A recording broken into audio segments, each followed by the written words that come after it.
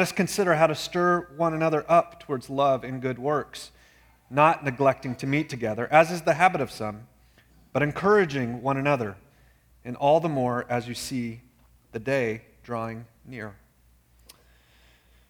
The gravity of our problem. As modern people who live in a society where little is deemed wrong, we have an immediate problem with these passages, don't we? They are weird. They're strange, full of talk of animals dying, blood being carried around, a person dying, sins. Isn't all of this rather primitive? Haven't we moved past weird stuff like blood? Is God a cosmic vampire, thirsty for blood?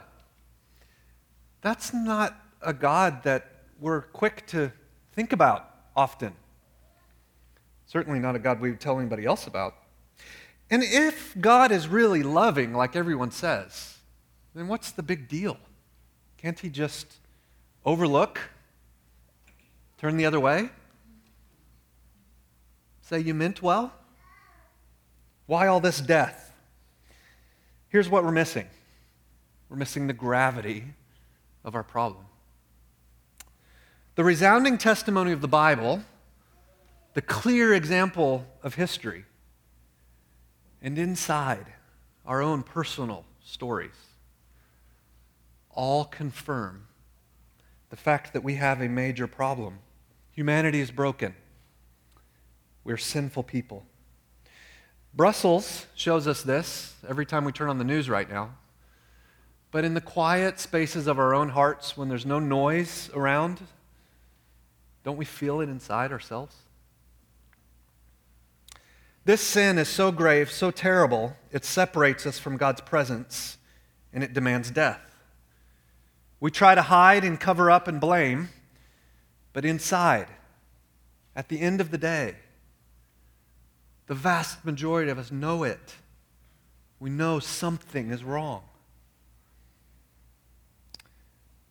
The sacrifice shows us that without the shedding of blood, there is no forgiveness of sin. Now, what's God's solution? That's the most astonishing thing. And I wonder if you've heard this hundreds of times, if you could try and hear it tonight, like it's the first time.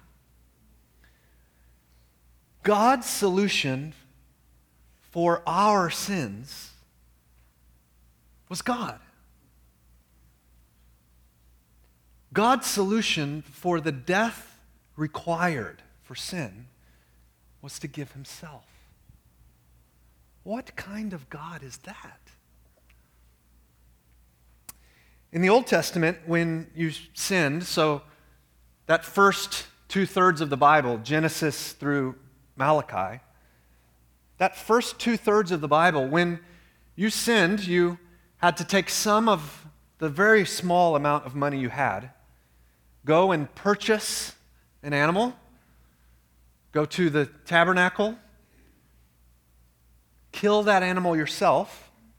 The priest would collect its blood, and it would be spilled out or sprinkled. And that graphic picture would remind you that should be me.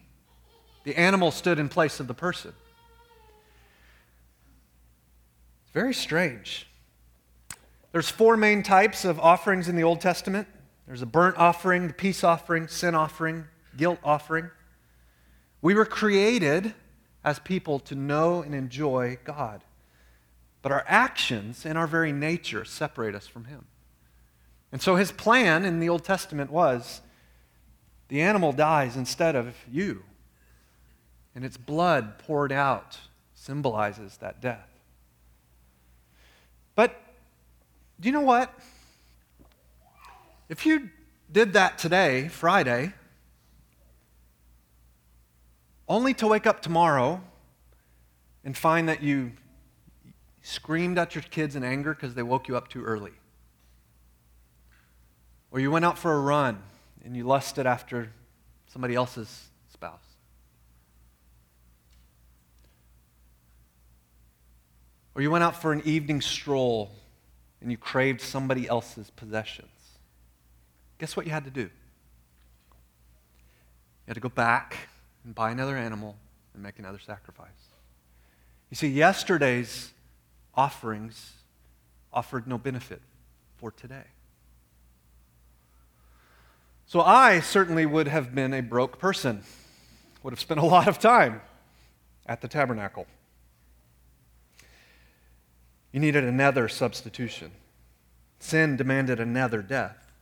And millions of people lived under this temporary system.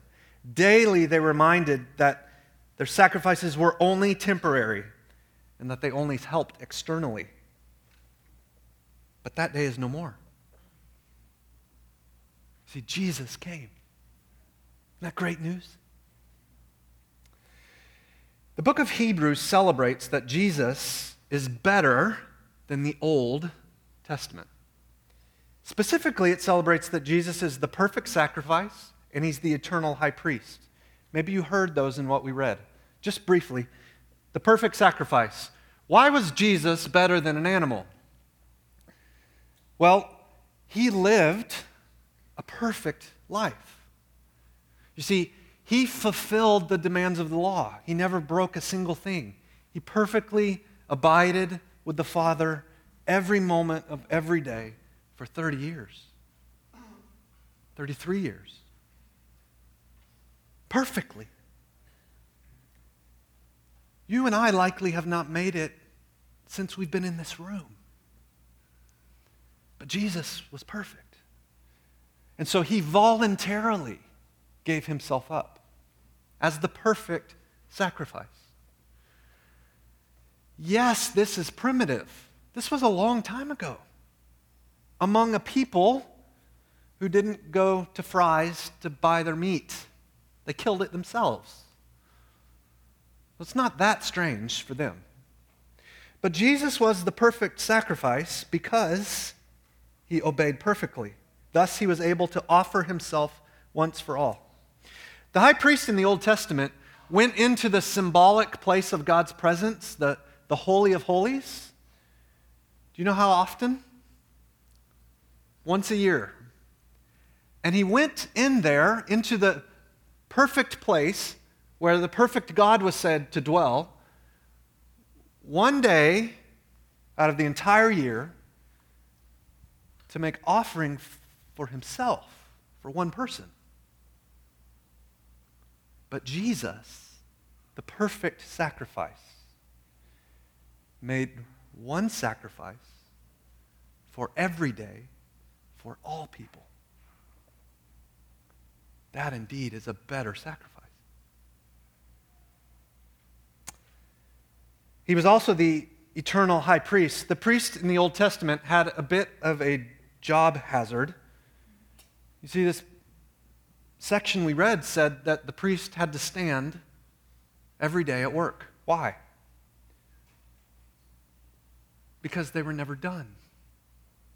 You see, as soon as you left from offering your sacrifice, you probably needed to turn right back around and come again. So the priest always stood. But did you catch what Jesus did? When Jesus went not into that dark room covered by a veil where somebody only went once a year, and it just symbolized God's presence, but he went into the very throne room of heaven itself, where the Father is. And what did he do? He sat down. Do you get the picture? Jesus sat down because the priest's work is finished. Friends, that means if you've trusted Christ for your salvation, there is nothing for you to add. Jesus didn't say, "My part is finished. Now you do your part." Jesus didn't say, "If you accept me and then you work really hard to make sure you don't fail again, then you'll stay right with me." No, Jesus sat down. His work is done. What would your life be like if you actually believed that? human approval would no longer be a need. The success you're striving for, because only through it will you feel worthwhile,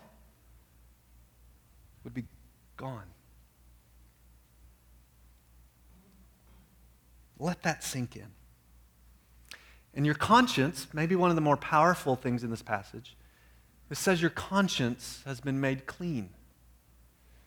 How many of us, our consciences are riddled with private thoughts of what we've done, perpetually making us feel guilty? Jesus has wiped that clean. There is no more wrath for you. So what's the fitting response? Well, he says, let us draw near, let us hold fast, let us consider how to stir each other up. So in just a moment, I'm going to invite you to stand, and I hope in our remaining time together, it will be brief, but I hope in our remaining time that you'll do those three things. That Christians, brothers and sisters, you will draw near to God in confidence. You are welcome in the throne room of heaven because Jesus is your perfect sacrifice and your eternal high priest. So the Father is welcoming you with open arms. I hope you'll hold fast to the confession of faith. In a few minutes, we'll read Scripture. That is our confession of faith. I hope you'll read it with passion, with enthusiasm. And I hope as we sing, as we will take the Lord's Supper together, that there will be a stirring up of our affection towards Christ, so that when we leave this room, what we do in here will matter out there. That we'll be quick to do good to people who are not like us. That through those good works, both to each other and to them, we would show what a great God we serve. Martin Lloyd-Jones was a British pastor, and he used to ask people this question. He'd say, "Are you a Christian?" And so many times people would say, "Well, I'm trying." Does that sound familiar? I'm trying.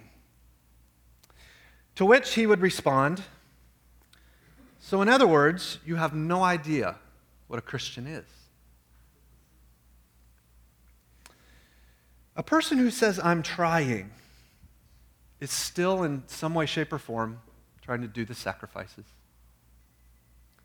All the while, Jesus finished that work. Lloyd-Jones would then reply, here's what it means to be a Christian. Being a Christian is, first of all, primarily, supremely, a standing, a new standing, given to you at the infinite cost of the Lord Jesus Christ by his blood. A Christian is a position that we stand in. It's not a condition we earn. So I wonder whether you are there and you believe that, or you're still considering it. Would you stand with me? And we are going to transition now to a song. One of the songs we're going to sing has a particularly powerful message. So the second verse is up here on the screens. It will be there in just a moment. I want to invite you to read it with me. And read it if you're at a place of believing it. If you're not there quite yet, just take it in. Hear its message. And then as we sing, we'd invite you to pray and ask God to convince you of its truthfulness. Let's read it together. Behold, the man upon the cross,